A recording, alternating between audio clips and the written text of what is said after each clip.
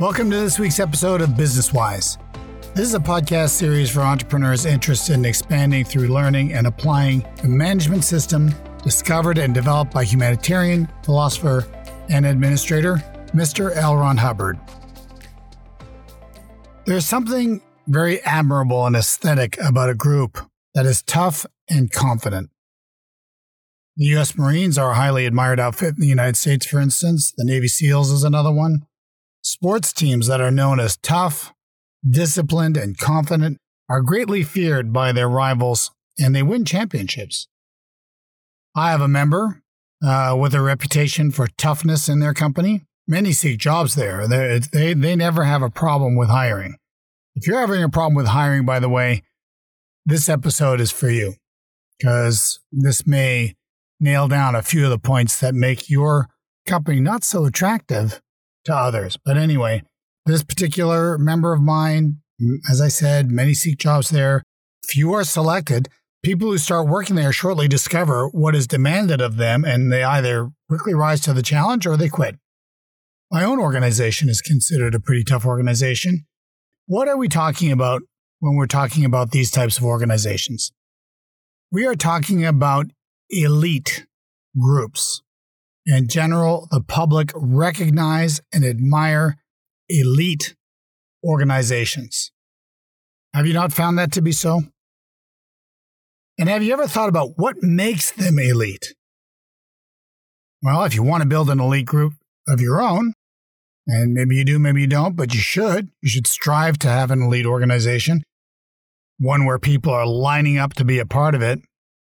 The first thing would be to recognize what makes a group elite.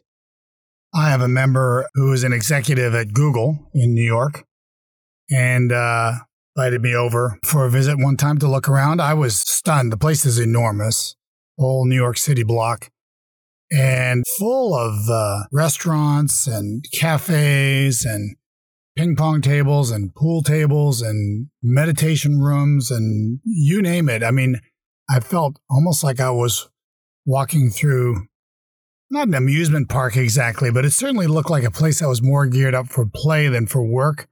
I have no wish to criticize Google, probably a rather extraordinary organization, but I don't know that I would call it an elite organization. I don't know if these are the factors that make an organization elite. In March, they laid off 12,000 people. I've heard they're going to be laying off a lot more. I don't know if we would call it elite. I don't know if these are the qualities that make it elite. The number of amenities for the employees that are sort of luxurious and, oriented to the comfort and what do you want to call it? I assume it's for the creativity of the employee, but anyway, may not be such a workable system after all. But I think it'd be worth inspecting what makes an organization really an elite organization. And I came across an article. I think I've talked about this one before. May have mentioned pieces of it because it happens to be one of my favorites from Mr. Hubbard. But I don't think we've ever really approached it from this context.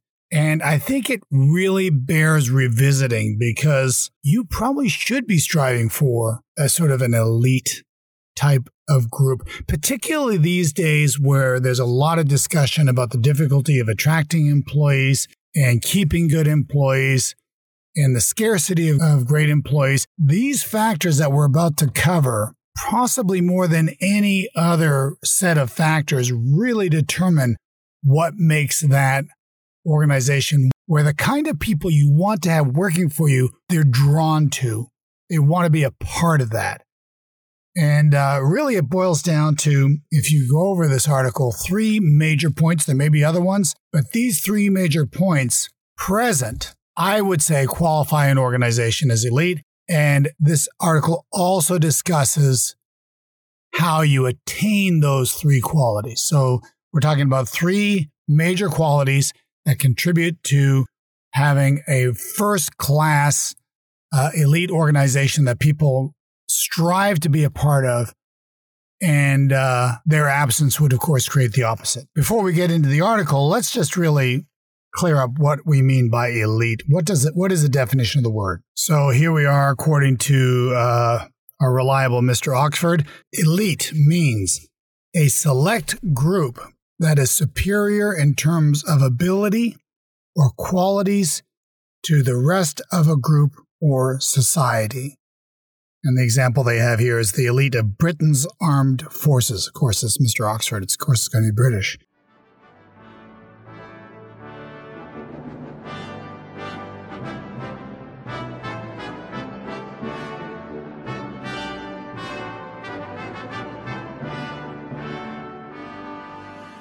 Let's see, derivation. Comes from the French elite, selection choice from elire, to elect, from a variant of the Latin elegere, to select, basically. The selected, the best. That's elite. So you have an elite organization. Yours is the best organization of its type in its environment or in its industry. That's what you should be striving for. Have the elite organization. But then what makes up an elite organization? So, all right, let's talk about now these three qualities. The article is entitled Organization and Survival. Its date is 10 November 1971. It's one page long. We're going to cover the whole thing. So we better get cracking. All right, so he says here, he starts out by saying, well-organized activities survive. The survival of individuals in those organizations depends on the highly organized condition of the activity. So here's your first quality. An elite organization must be organized. If you take a look at an elite sports team, for instance, you see that they are executing a disciplined, organized structure. It's not a group of all-stars out there trying to individually win a championship. You're talking about a team that is cohesed and organized. What do we mean by organized? People have their roles and they stick to their roles. They have their positions and they know those extremely well, and those are the ones they adopt, and those are the ones that they cherish and handle. Similarly, an elite organization, every single person that's functioning on that team has their duties down cold. They're organized, and you don't have everybody trying to do everything. Your receptionist is incredibly expert at handling and routing communications. Your salespeople are incredibly expert at sales. Your delivery people are extremely good technically at what they're delivering. That's organization, where there's a division of duties and each knows their position and they know their functions very, very well. So he says, a small group, extremely well organized, has excellent chances of survival. Even a large group, badly organized, hasn't a prayer. Let's take a look at the opposite. Let's take a look at a government. What gets bigger than a government? Biggest employer in the United States. And yet, how much are they getting done? They run into debt every year. One would not call one's government organizations elite organizations. In fact, it's almost laughable to call them organizations at all, except in some rare instances, okay? So he says, now this is very important because he's describing the essence of organization. He says the essence of organization is org boarding. Org is short for organization. So creating an organizing board. So you have this division of duties expressed sequentially. We've done a number of episodes on organizing boards. You should look them up. Just put in the word org or organizing and board in the search. You'll find the earlier episodes. But he says the essence of organization is org boarding, posting with reality. That's right. You want to make sure that the positions that you're posting are the ones that really make sense. You know, hey, we don't have a salesperson. We better post a salesperson. I have an organization that is hiring technical personnel like mad without hiring any salespeople. That's not hiring with reality, okay? In some cases, the most real posting that's needed would be a facility for the person on top. I have other members whose executives are overworked and overrun, and they really need a secretary. They don't see it that way, so they're posting other positions. It's not real. It's not facilitating what really needs to be facilitated, which is the guy at the top or the girl at the top. So he says, the essence of organization is org boarding, posting with reality, and in keeping with the duties being performed, training and hatting. Now, this is quality number one of an elite group. They're organized. But look at what he's saying here. He says, org boarding, posting with reality, and in keeping with the duties being performed, training and hatting. Okay, chalk it up. How do we get better organized? you'll see he introduces this concept of training and hatting, making sure people really know their functions expertly and extremely well.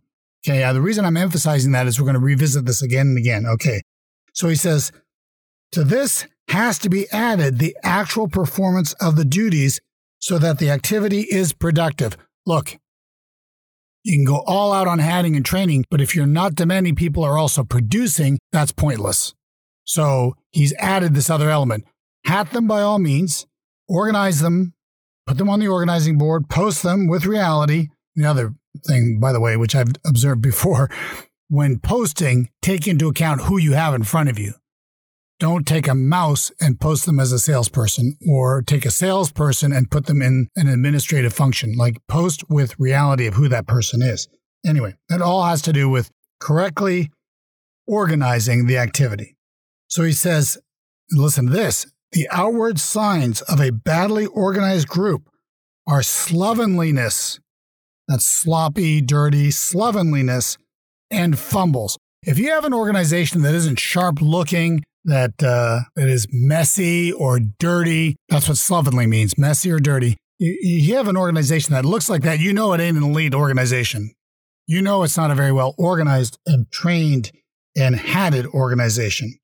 So he says, the outward signs of a badly organized group are slovenliness and fumbles. Lots of mistakes, errors, people being disserviced, complaints. No, that ain't organized and that ain't elite, okay? But there's two other components he goes into here. Very interesting. He says, another ingredient that goes hand in hand with organization and survival is toughness.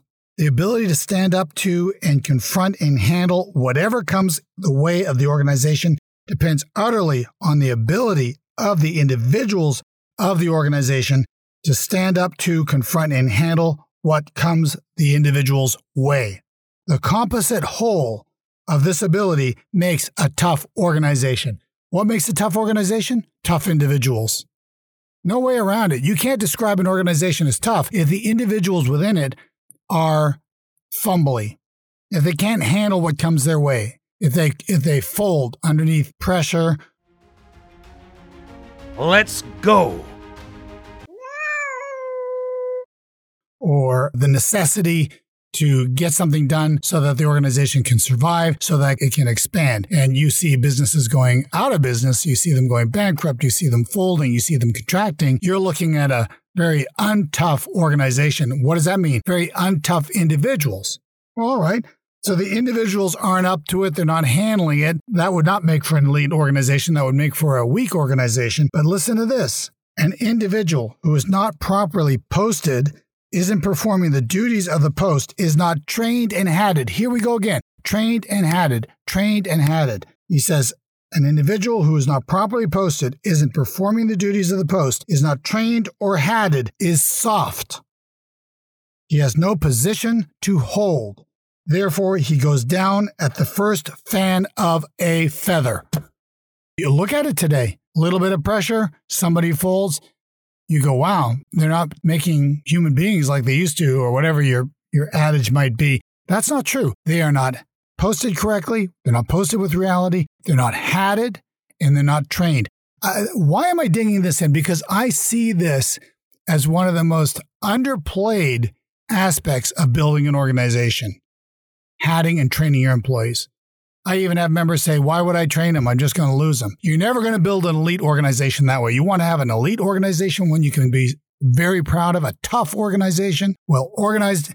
These are the same guys that come back to me and say, I can't get out of my business and I'm stuck here and can never get any time off. I don't have time for other things. I don't have time for other games. Well, you're not building an elite organization. You're not building one that's organized. You're not building one that's tough. And then there's another factor here. We're going to bring this third factor in. He says, confidence in one's teammates is another factor in organization survival. Confidence in oneself is something that has to be earned. I love this, all these lessons on self-confidence, and it's such a bunch of drivel. Really, if you want to have confidence in self, you earn it. You earn it for yourself. You don't just earn it for your fellows. You have to earn it for yourself, right? How do you earn it? He tells you here. He says, confidence in one's teammates is another factor in organization survival. Confidence in oneself is something that has to be earned. It is respect. This is a compound of demonstrated competence, being on post, and being dependable. We're right back where we were, right? Being able to be on a position, being able to handle the things that come up, in other words, trained and had it. He goes on to say this: after an individual has failed, confidence in him on the part of his teammates sinks. He has lost face and is not respected. This then shows itself up in numerous ways. It is up to that individual to earn back confidence so that his teammates will again trust him. So this is probably pretty enlightening for you. I mean, it's common sense, but take a look at it. Losing confidence of your teammates, losing confidence in self, losing respect for self. This shows up in numerous ways. And you're not going to build your elite organization with that. If the teammates there don't have, you look at a great sports team where they have total confidence in their goaltender, they have total confidence in their defense, they have total confidence in their forwards to score and so forth. I'm thinking hockey, but most of the teams organize similarly. So, we know that so-and-so is going to take care of his end of expansion. He's going to score the goals. If I can just keep the puck out of the net, if I can just defend against these guys, I know my scorers are going to do their job. If the scorers are not going to do their job, and I'm losing confidence in them, what starts to happen to your team? It's going to break down. No confidence in your goaltender. He's not doing his job. So he's not respected by the rest of the team. We use a sports analogy, but it's very easy to see now how a marketing person who works his guts out to create a great marketing campaign for his organization and has incompetent salespeople. Confidence is lost in the group. His respect for the salespeople is out. Vice versa. Similarly, salespeople are working their guts out to sell and the marketing sucks. The guy's not expert. He's not competent. He's not trained. He's not respected. And the guy does not respect himself. These are not the things of which elite organizations are made. Okay, elite organizations are organized. They're tough because the individuals in their positions know how to deal with the various things that come their way, and they deal with it professionally, they deal with it quickly, they deal with it competently. Even if it's something they've never seen before, they're really well trained, they can figure it out, and they can deal with it. And you don't have to worry about their end of expansion. The confidence is there. These three qualities we're now starting to build. You can feel it. This is now an elite organization. Everybody sort of trusts each other. They get along pretty good, too, generally speaking. Maybe they don't all go out for beer together. Maybe they do. It doesn't really matter how they feel about each other personally.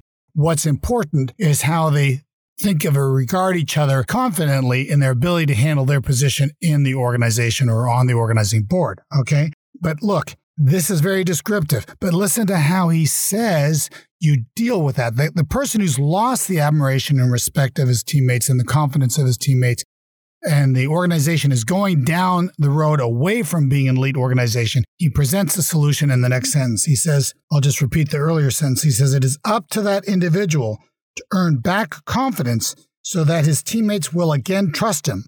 The way to do this is to get properly org boarded, trained, hatted, and to confront and handle with competence whatever that post is supposed to control. So now he's giving you, Mr. Hubbard is giving you the route to regaining the confidence of your teammates and the confidence in self, the trust of self, the respect of self. How? Same elements. The same elements, as you can see now, are going through each of these three factors. Worth emphasizing. Properly org boarded, trained, hatted to confront and handle with competence whatever that post is supposed to control. That's your formula. You should write it down. Letters of fire. Properly org boarded, trained, hatted. People will say, well, I'm just teaching her the script for how to answer the phone. Yeah, but is she trained? Is she trained in the competence of communication? Is she trained in the competence of recognizing tone level? These are training points. You can give a person a hat, but are they trained? You see how Mr. Hubbard has made a distinction? Again, it's almost like he's giving you a formula. The way to do this is to get properly org boarded, number one, trained, number two, hatted, number three, and to confront and handle with competence whatever that post is supposed to control. He goes on to say this: the ultimate in no confidence by a group in a team member is no post at all. So guy gets fired.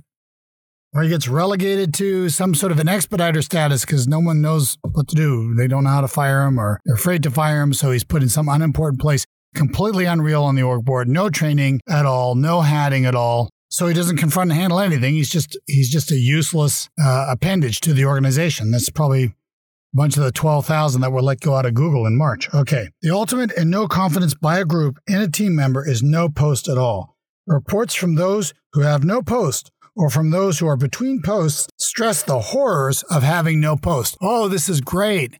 No one's expecting anything out of me. No one has any confidence in me. Nobody has any respect for me. I'm not having any demands put on me. I don't need any toughness. I got the slack position because I'm the boss's son or daughter, or I'm married to this, or no one knows how to fire me, or they're afraid. I'm just going along.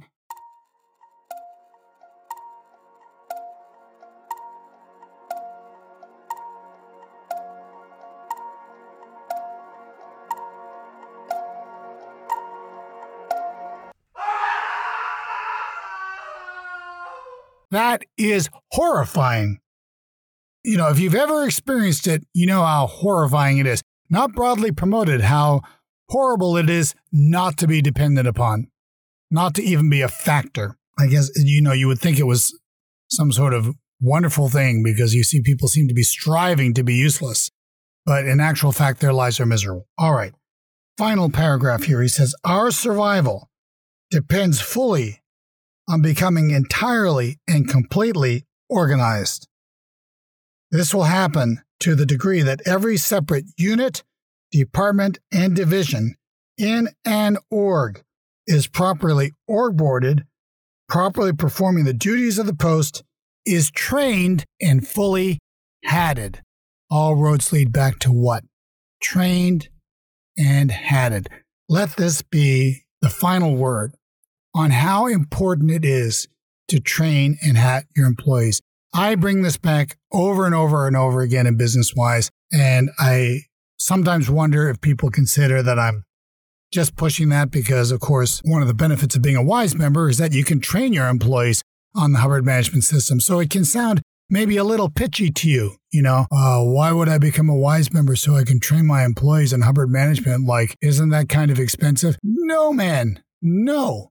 What's expensive is having people around you that are not trained and hatted and competent and properly organized and org-boarded so that you can have confidence. You know that they have the toughness required to handle whatever comes up, and you will expand. No matter what the environment is throwing at you, you will expand, but only if you take these words and put them to work. If you're listening to this and you're not a WISE member and you don't have any kind of a company training program, well, I hope this really brings home to you the importance of having those things. If you want a life, if you want to have things that you're really proud of, that you're creating and contributing to society, build an elite group, build an elite organization where every single person is on the correct post, well-trained, well-hatted, they're tough, they can handle whatever comes up, and everyone on that team has supreme confidence in the other person. You will have an elite organization, and one that will be a full-on pleasure to be a part of, such that no one will ever want to leave, and people will want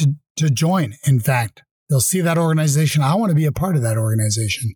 I've seen organizations like this. I have a member who has an elite auto body modification company, kind of a unique organization. He's had the same employees for decades. He's super proud of his group. His group are super proud to be a part of it. Another member up in the Midwest with a construction company. Everyone's trained and hatted. They boast to individuals that are working for other companies about how proud they are of their organization and how efficient they are. They're the biggest in the state. They're the best in the state. And the employees are proud to be a part of that group. That's the kind of group you want to be a part of, and that your employees will line up to be a part of. And don't think these values are changing so much that there aren't people out there looking for groups like this, because this is the opposite, the incompetence, the unhattedness, the untrainedness, the lack of toughness, the softness, the weakness. These are not attractive qualities that people are striving for. And you say, well, it's all about the pay. Pay is important. I mean, you should pay your staff well, but that's not the number one determining factor of a successful organization. It's org boarding, it's training, it's hatting, it's toughness, it's confidence. These are the things that you really, the three qualities I wanted to go over with you were organization, being organized properly, toughness, and confidence. But the way to get there, of course, is through training and hatting. Well, hope I made my point. Maybe a little bit longer episode. I was even thinking about breaking this into 3 episodes, but I decided to cover it all in one throw. It's not a long article, but incredibly important. So much in there. I hope you got a lot out of this. And if you did, give us a like if you liked it. Enter your comments. Write us at info@wiseeast2s.org. And thank you for listening. We'll talk again next week.